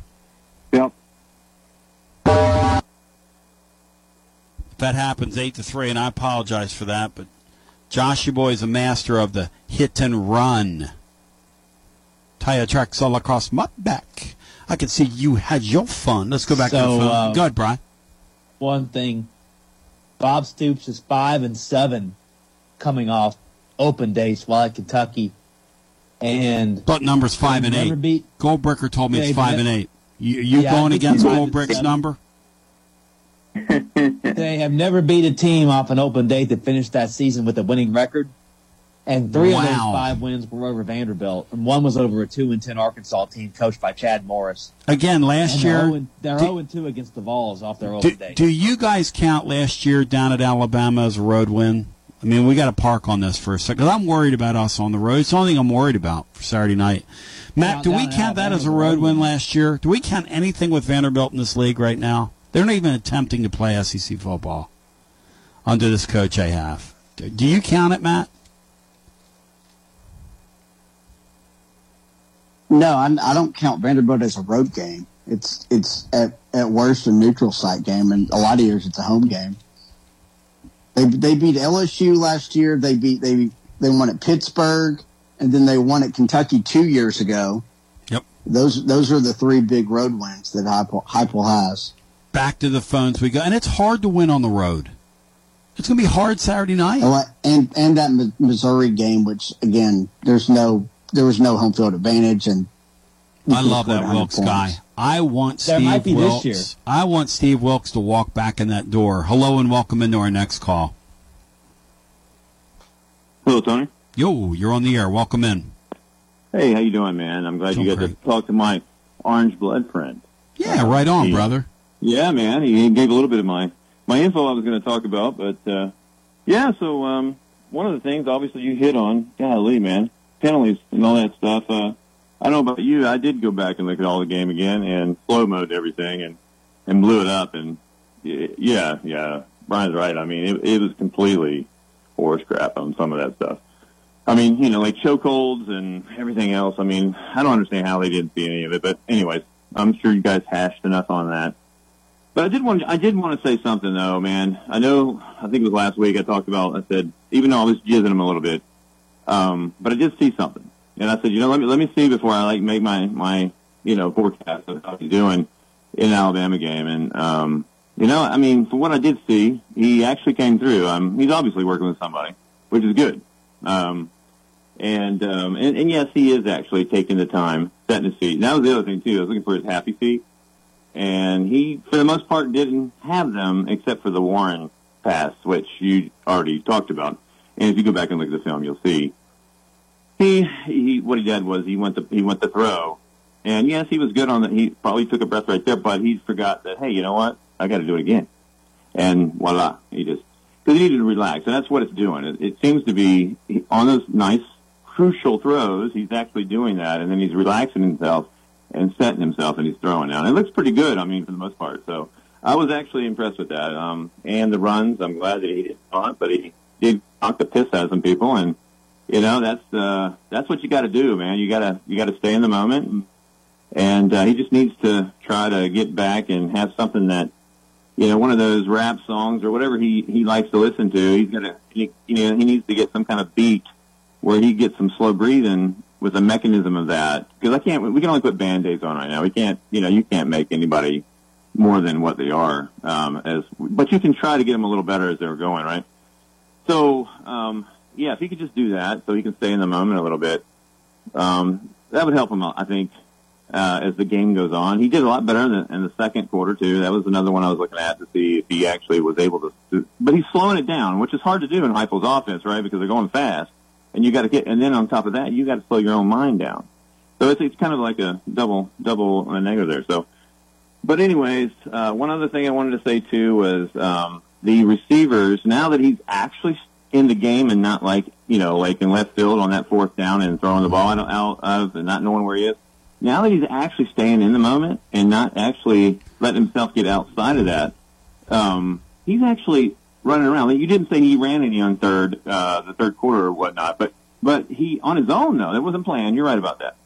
But on his own, he did actually a few times get outside the pocket, and like when he hit his tight end, right?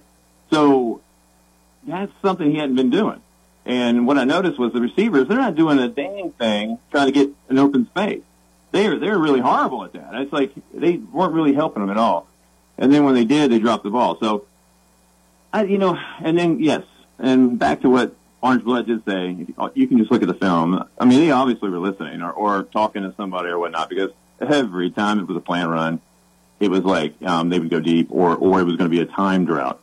So like that, timed route with the hitch, which he normally would have overthrown, or the one that went for the touchdown. Same thing. And you can look at the whole film, and you can come back and we'll talk later, and you'll say, you know what, you're right. And so it is what they were trying to do. And that's what you want to do when you're trying to help somebody who needs lots of Band-Aid. And now we can just try to work around him a little bit. I mean, he has some potential there. But they, Coach can't be, putting him in jeopardy out there and, fourth down stuff and calling stupid calls. So, I mean, yeah, is he perfect yet? No. But I think he's good enough to beat Kentucky. And especially from what you caller said before, if they're not going to rush him and he actually is staying in the game in the moment for once, he's actually going to look past the first or second guy. He's actually maybe going to try to make something out of something. And if they can just get in some space, you know what? I think he can start to actually make another progression moment up. But anyway. Could he have, and I appreciate the call, could he have his biggest night as a volunteer is what that guy's asking. Could Joe Milton have his biggest night as a volunteer? Here's the thing somebody said to me yesterday that was listening to the show and listened to the coverage. He said to me, and I say this stuff to you because it's who I am. I'm an open book. One of my friends called me yesterday and said, "You've really embarrassed yourself," which is, that's how we crack on each other. I said, "Okay, how?" He goes, "Do you realize that Tennessee didn't score a point in the second half?" And I said, "Well, I haven't really thought about that." He goes, "How much praising of Joe Milton are people going to do when you haven't scored a point in the second half?" And I will ask Matt Dixon, is that a fair statement or an unfair statement by a friend of mine who said that my going on and gushing over Joe Milton's performance is embarrassing? Who's correct here, Matt? Well, I thought he had a great first half, and then, the second half, it just didn't happen. You had the drive there in the fourth quarter where you were down 7 and had the strip sack, and you can't have that happen. But a lot of the stuff that happened in the second half was kind of out of his control. You're pinned to your own 4 to start. That's what I thought. Which essentially wipes out that drive. I believe the next drive was when Mincy got hurt and you had the failed fourth down there around midfield. And then your third drive of the second half is when they conveniently called you for holding on your first down play and made it 1st and 20, which effectively killed that drive too. And then all of a sudden you're in the fourth quarter and you're getting beat, and all the momentum's against you. The crowd's fired up, and Alabama's kind of pinning their ears back, and we didn't handle that well. But I thought Milton played really well in the first half. And that's what I said, and he said, "Well, I'm really," and his comment to me was, "Tony, I'm really glad that football games are 30 minutes now." He said, "I thought that you need somebody to manage a game for 60 minutes, not ball hold, blah, blah, blah, blah, blah, make a play." And the other thing he said is, and he goes, "And you guys won't, and I said, I'll bring it up, whatever." He said, "What about at the end of the game when you're down 2 scores and he's dumping the ball off to the backs?" Were you guys going to say something about that? And I said, "Well, what do you want me to say?" I don't know. I'm with Matt. I just think the game got away from us, and I thought Joe Milton literally played. I think that's about as well as he's played since he's been here.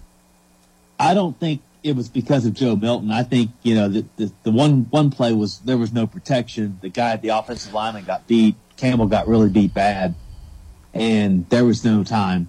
That wasn't really on Joe Milton. And Alabama, some of the officiating calls and other things that defensively, that wasn't really on Alabama, on Joe Milton either. The conversation continues after that. This is Big Lou Maddox, and you're listening to the best radio in southern Middle Tennessee, WKOM 101.7 FM, Columbia. celebrate you with a new vehicle from Chrysler Dodge Jeep Ram of Columbia. We have a huge selection of new vehicles waiting for you. We're talking cars, trucks, and SUVs. And if you're in the business of selling your vehicle, we've got you covered. We'll buy from you even if you don't buy from us. At Chrysler Dodge Jeep Ram of Columbia, we're locally owned and operated and proud to serve our community as the largest CDJR dealership in Tennessee. Find your new ride today when you visit Chrysler Dodge Jeep Ram of Columbia. Hello, this is Rick Tillis from Tillis Jewelry. What is a full-service jeweler? Experienced staff, custom designers, in-house jewelry repairs, and beautiful jewelry. Yes, at Tillis Jewelry, we are passionate, knowledgeable, and committed to integrity. We strive to be the best in our community and in our profession. We build long-term relationships and become part of family traditions that will cross generations. We delight clients by providing an unparalleled selection, superior service, and exceptional value. Tillis Jewelry, we exceed your expectations. Do you suffer from knee pain? Is it painful to walk or perform your day-to-day activities? If so, we have great news at the Dr. Gill Center. We can relieve your knee pain fast and easy with no downtime and no surgery. The FDA has approved a new non-surgical treatment for knee pain, and it's covered by most major insurance, including Medicare. This treatment has helped millions of people across the nation. Call today to see if you qualify for a free consultation and get back to a pain-free life. 615-551-9224. Brown's Body Shop has 2 locations to provide your vehicles with high-quality body and frame repairs, the best paint jobs, and custom body fabrications. Brown's Body Shop has been successful for more than 50 years because of their highly trained personnel, competitive prices, superior customer care, and timely service. Don't put off body repairs or that custom paint job at Fenders. Go to Brown's Body Shop today. 1505 Nashville Highway in Columbia, 129 Alpha Drive in Franklin. Looking for convenience? Try Quick Mart Convenience Stores, conveniently located all across Murray County, southern Middle Tennessee, and North Alabama. Whether stopping in on your way to work for coffee and a biscuit, taking a plate lunch to go, or grabbing something cold to drink after a long hot day at work, there's always one nearby. Quick Mart Convenience Stores, conveniently located all across southern Middle Tennessee and North Alabama. Proudly serving Shell gasoline. Hey, this is Derek Ransom with 10 Pin Alley, voted #1 family entertainment center in Murray County. We offer 32 bowling lanes, giant arcade, laser tag, bumper cars, and a full cafe and bar menu. We also specialize in group events, kids and adult birthday parties, company parties, sports team parties, and holiday parties. We're located at 322 East James Campbell Boulevard in Columbia. Call us today at 931-381-BOWL or visit us at 10pin.com. 10 Pin Alley, it's where the good times roll. This is Mark Curry at the Trailer Store. We are a local, family-owned business. Every day, I work with my wife, Susie, my mother, Becky, and my son, Justin. We offer a full line of lawnmower trailers, utility trailers, stock trailers, and a full line of trailer parts. We also offer service. Come see us at 1021 New Lewisburg Highway. Call us at 931-381-2795. That's 931-381-2795. Hey, this is Tripp Stoltz, owner and manager of Columbia Ace Hardware. Football season is here, and that means tailgating starts now. Come see us at 112 East James Campbell Boulevard and let us help you get your backyard game ready. We are open Monday through Friday from 7 to 7 and on Saturday from 8 to 4. Go Vols! Ace is the place with the helpful hardware, folks. I am Jack Blackstone. And I'm Emery Blackstone. Together, we are Greenway Tech Repair. Tired of slow computers, cracked phone screens, and fancy home electronics you don't know how to use? We can help. We provide local on-site services as well as remote troubleshooting for any job, no matter how large or small, from computers and laptops to mobile devices and home electronics. We Blackstone brothers are eager to serve our community. Find us on Facebook at Greenway Tech Repair or by phone at 931-388-2691. That's on Facebook at Greenway Tech Repair or by phone at 931-388-2691. Jim Ross, and you are listening to Front Porch Radio, WKOM 101.7, located in Columbia, Tennessee.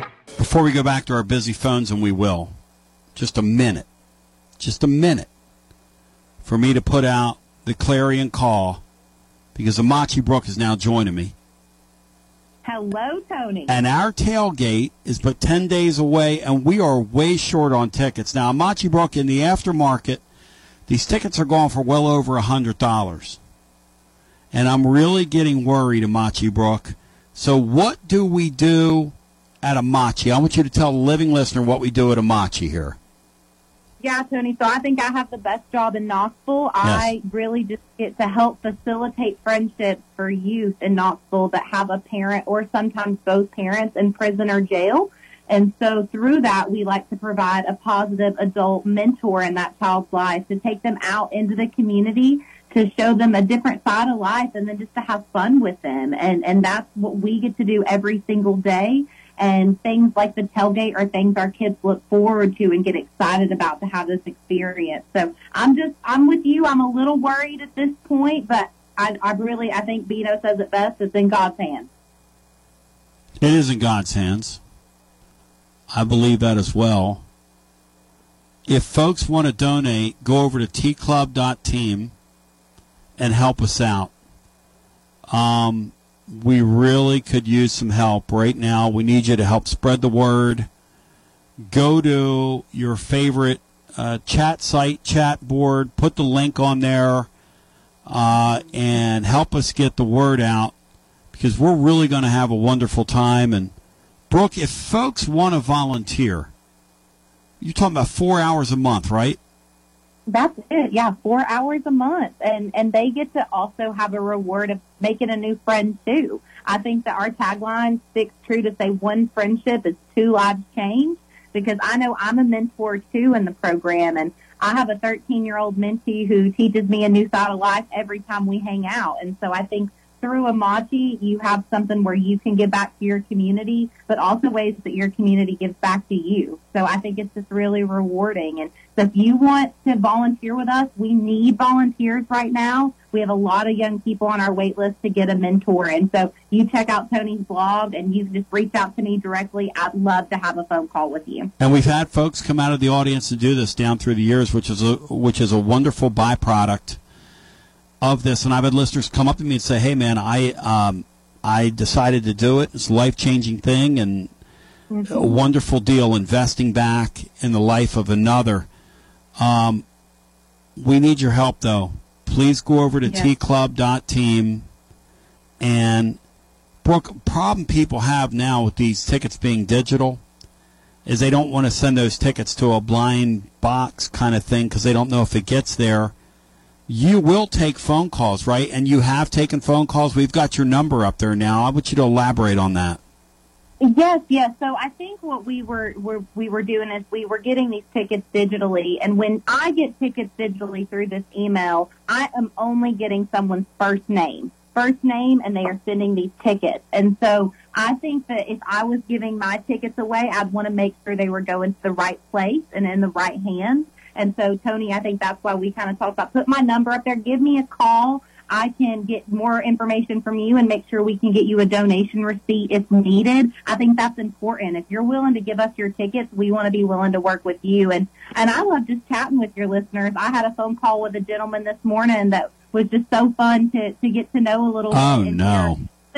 Story. So I think it's been a wonderful time. Oh, no. Oh, yes. Amachi, oh gosh, Amachi Brook, and don't just call her, some of you clowns. Amachi Brook, much love to you. Is there anything else you'd care to add on the way out? And thank you for what you do for our community. Well, I think I just want to add thank you to the listeners that have already sent tickets. We do have those coming in. I had some come in this morning, but we've got a lot of kids we're working with, and so we just want to make sure we can get as many kids into that stadium as we can. But thank you to those that have taken the time to give tickets and are continuous donors of tickets every year. We appreciate you so much more than we can even vocalize with words. So just thank you, Tony. Thank you, listeners, and we just love working with y'all. And go over to tclub.team for more information. Amachi Brook, I love you. Love you. Thank you. She appears on the TLD Logistics hotline online, tldlogistics.com.